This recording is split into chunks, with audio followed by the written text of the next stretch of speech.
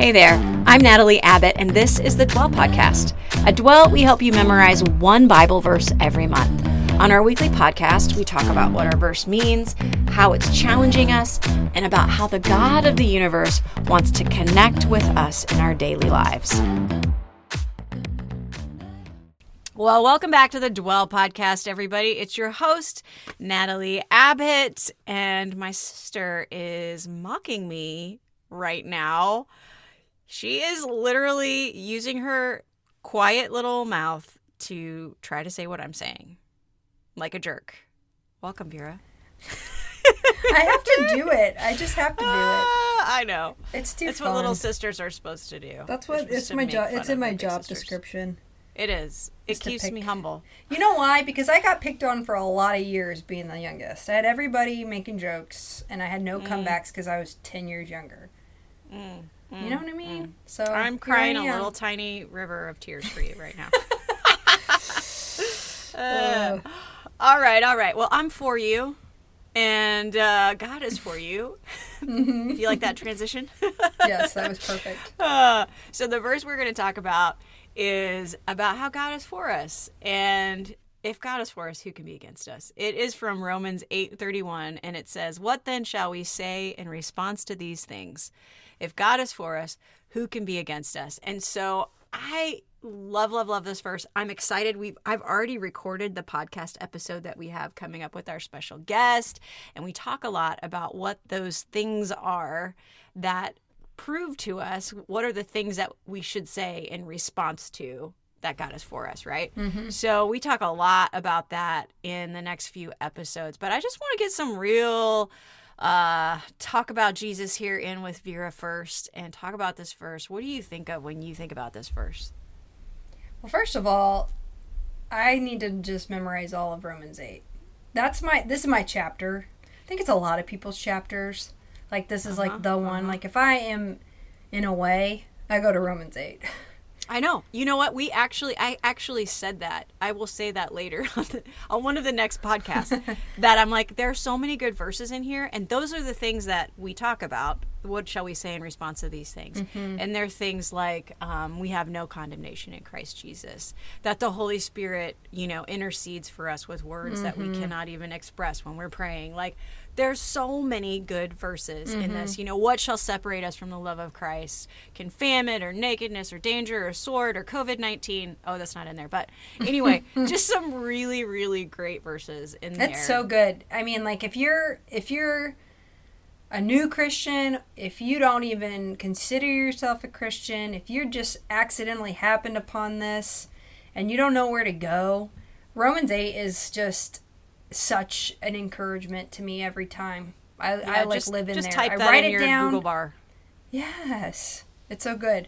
So this verse in particular is just it's one of those fighter verses, but I think kind of what you're talking about in like COVID-19, like jokingly, but like there are things that are outside of us that we can't control that are against us. Mm. There are the things inside of us that sometimes feel like we can't control, like our thoughts or our emotions that can feel against us. And then there is an entire world that we cannot see that is spiritual, that is against us. We have an enemy, because the Bible tells us we do, who is against us. And so when you take those things into account, we need somebody to be for us. Like, we need somebody to cling to when we're in the middle of a pandemic that has lasted over a year. We need somebody to intercede on our behalf and pray for us when our thoughts are so consuming we can't even get outside of our own head. We need somebody to fight against the spiritual things that are going on that are being aimed at us that we can't even see. And so when I hear this verse, it gives me such hope, because when I think about what I'm up against as a human, it's overwhelming. Like, our enemy is great, the world is great, and even our own thoughts and emotions are great and powerful, and it feels overwhelming. But I love this verse, because when I remember what all that is up against, And I remember, well, yes, I'm inadequate. And it's impossible for me, but it's not my strength. God is for me. Mm-hmm. What can stand against him on my behalf? Nothing. Nothing can. And so, you know, when it's crushing, it's this type of verse that I'm like, no, no, no, no, no. You are not alone. You are not one thing standing out in the middle of the storm. You are being held by somebody who's controlling everything. You know? Yeah. Amen. Yeah. I was going to ask about, you know, in your life, how have you seen this verse play out? And I can answer it first because You answer it first. Because I see it every day. Right now, especially, I feel like my pattern of finding joy and sustenance and strength for my day is dwelling on God and His Word and allowing Him to remind me, like, how do I forget every day when I wake up the most important thing? It's like I have amnesia. I have spiritual amnesia. Every morning I have to get up and remind myself, like, God is for me. He is the one who is in control. He is good and He loves me, and I can do today. I can do today in His strength because He's on my side.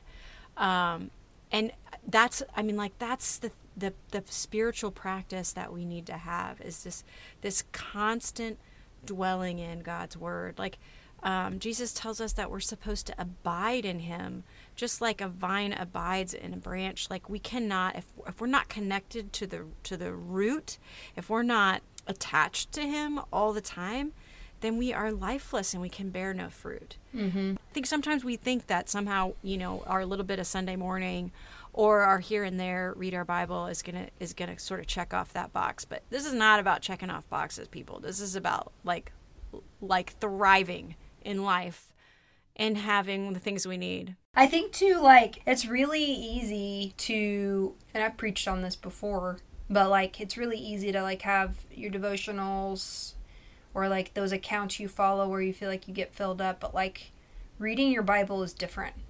If I haven't read my Bible in a while because I've gotten out of habit or I've been out of town or whatever my excuse is, and I open it up and I just read it, I'm like, oh, this is so much. There's so much in here.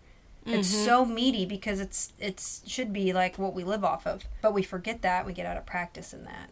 Yeah. Keep on preaching. Preach it every day. So here's a question for you. Okay. What keeps you from feeling like God is for you? That's a great question. What keeps me feeling like God is not for me? Did I say that right? What are the things that keep you from feeling like God is for you? Are there things that are hard or patterns of your thought life or whatever that keep you from going to the place where you're like, God is for me? Because I think sometimes I legitimately, like, hello, I am a pastor's wife. I have been a Christian now for over 20 years. How is it that sometimes I'm like, God, I just feel like maybe He's punishing me? But if you go back to that Romans 8:1 verse, there is no condemnation for me in Christ Jesus. There is no punishment. The punishment that brought me peace was on Jesus, if you remember our verse from March, right? So God is not punishing me. He is for me. And the hard things that I'm up against are not because He's punishing me. 100% true. Yeah. Always. I'd say it's typically me. It's me who gets in the way of me believing that God is for me. So, you know, my disposition, and has been since I was little, is to worry about things. Big time. Like, I worry about things. I take it to the worst case scenario. And by God's grace, as I've gotten older, I recognize it more now. So when I start to worry or feel anxious about something, and I'm like, oh my gosh, what if this happens? What if that happens? Like old Vera, and kind of what my like I said, my predisposition would just live in that. And not really recognize it until days later even, or longer. And then it's like, then I have to really deal with this big monster. But I have learned, and especially recently, I think it's probably because of what 2020 was like, but instead of going down my path that is wired in my brain that I've walked down 1,000 times, is to worry when something pops up. And I'm learning to instead remember. Like, instead of worry, I'm going to remember, why am I worried about this? God He always sustains me. He always gives me what I need. He always gives me a way. He always is before me. He always shows up and provides me what I need. Every single morning he does that. And in bigger ways throughout, a year or whatever, that I can look back and be like, oh, that was God. Oh, that was God. Oh, wow, look at what he did here. And so I've started to, and again, it's not even like because I'm amazing. It's because God has given me this grace of, like, as a worry floods my mind, I am so quick right now in this season to say, oh, that makes me anxious. I'm going to remember what God has done for me, and I know he's going to carry me through this worry. I'm going to remember that he always delivers me. And so that's been kind of my experience recently, is like, I'm the problem with believing God is for me. Yeah. I love what you said about remembering all the things that he's done for you. I remember kind of be baffled at how many times in the Old Testament God, like it just repeats itself. It talks about, like, in the Psalms over and over again, crossing the Red Sea and being delivered from Exodus and the Pharaoh and the plagues. And I'm like, why does it keep doing this? It's teaching us this pattern of, when we remember the things that God has done for us, what shall we say then in response to these things, like our verse says? Then we can say, if God is for us, who can be against us? When we look back on this pattern of God's again and again faithfulness, like, God has never been unfaithful to me. And when I tell him, you did this for me, and I remember that you did, and this was a big time in my life where you showed up, then I can say, in response to those things, if God is for me, who can be against me? Right? There is nothing that is going to stand against me, because God is for me, and I see his faithful pattern in my life again and again and again. And that's why God reminds us to do that, by reminding us of all the things that he's done again and again in Scripture, because we don't seem to think that we need a broken record, but we do. We need to hear that message over and over again every single morning. I'm like, every morning, okay, Lord, remind me again, so that I can walk in your grace. For me, I think the things that are hard for me to get over is my performance. My feeling like God is going to be for me if I do this for him. Totally. I think a lot of people feel that way. Yeah. Like, I got to live up to these things. Right? If God is for me, well, it's because I did these things. Not, if you read back again through the whole Bible, but even through Romans 8, you see that God is the one who is doing all the things. And we are the ones who are receiving all of the grace of it, not the vice versa. God isn't looking for that. I often tell myself, because I've experienced this, like, because I have that thought too sometimes, like, if I really am in a hard situation, or I'm really praying for something, or whatever, and need clarity, and, like, maybe I've not been very good about being in my Bible over the last several months or something, and then all of a sudden this thing pops up, and I'm like, oh, Lord, dang it, I haven't been in my Bible. Like, are you going to do this thing or not? And I'm reminded by just the instances in my life where I have heard God say to me, like, you lack faith. You are not faithful to me, but I am faithful. And it is not because of you that I do anything. It's because of who I am, and I cannot not be who I am, and I am faithful regardless of your actions. And I'm just always blown away by that. I will never remember, there have been multiple moments in my life where I'm sitting pleading with God for something. He's like, not because you're faithful, but because I'm faithful. So true. It's a good thing that we can't live under our own goodness, right? Like, that is. Because our failings remind us exactly how deep our need is. And anybody who says otherwise, then I don't know that they I don't want to go to that church. I don't want to go to the church where I have to be perfect, because I already put that burden on myself. Yeah.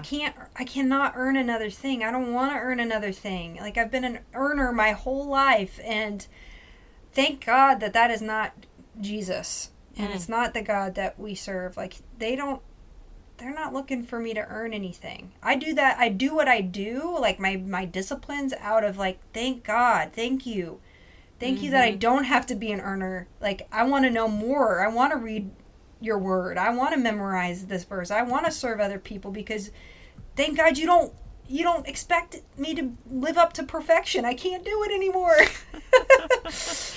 Ain't nobody got that in them. We just can't. We just can't. Yeah, there is a verse actually that I read this morning that was just like, yes, this is exactly what I needed this morning. And it talks about that. It goes like this. Therefore, my friends, I want you to know that through Jesus, the forgiveness of sins is proclaimed to you. Through him, everyone who believes is set free from every sin, a justification that you were not able to obtain under the law. We cannot live up to that law. We cannot be perfect. And yet God has said, I'm going to declare justice over you, because in Jesus, you are set free from every sin. He paid the just price for those sins for you, and therefore you can be free. And I just love that everyone who believes is set free from every sin. Everyone who believes is set free from every sin. That's good. Do you want me to say it again? Do I need to say it again? No, don't say it again. What is it though? What is it in? It's Acts 13:38 through 39. That's good. Yeah, it's just such a good verse. You're going to see that on a tattoo one day. I'm just I going to put it out hope in the so. atmosphere. I need that.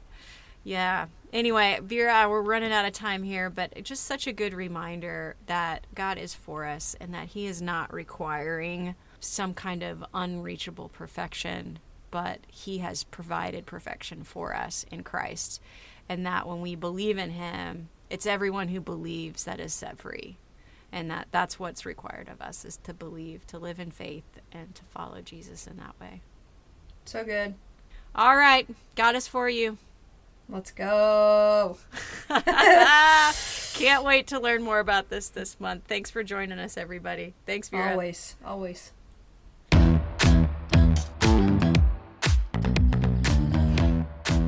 Hey, thanks for joining us on the Dwell Podcast. You can find out more about us at Dwell Differently on Instagram, Facebook, and at dwelldifferently.com online. We help people connect with God through scripture memory, daily posts, a weekly blog, and of course, this podcast.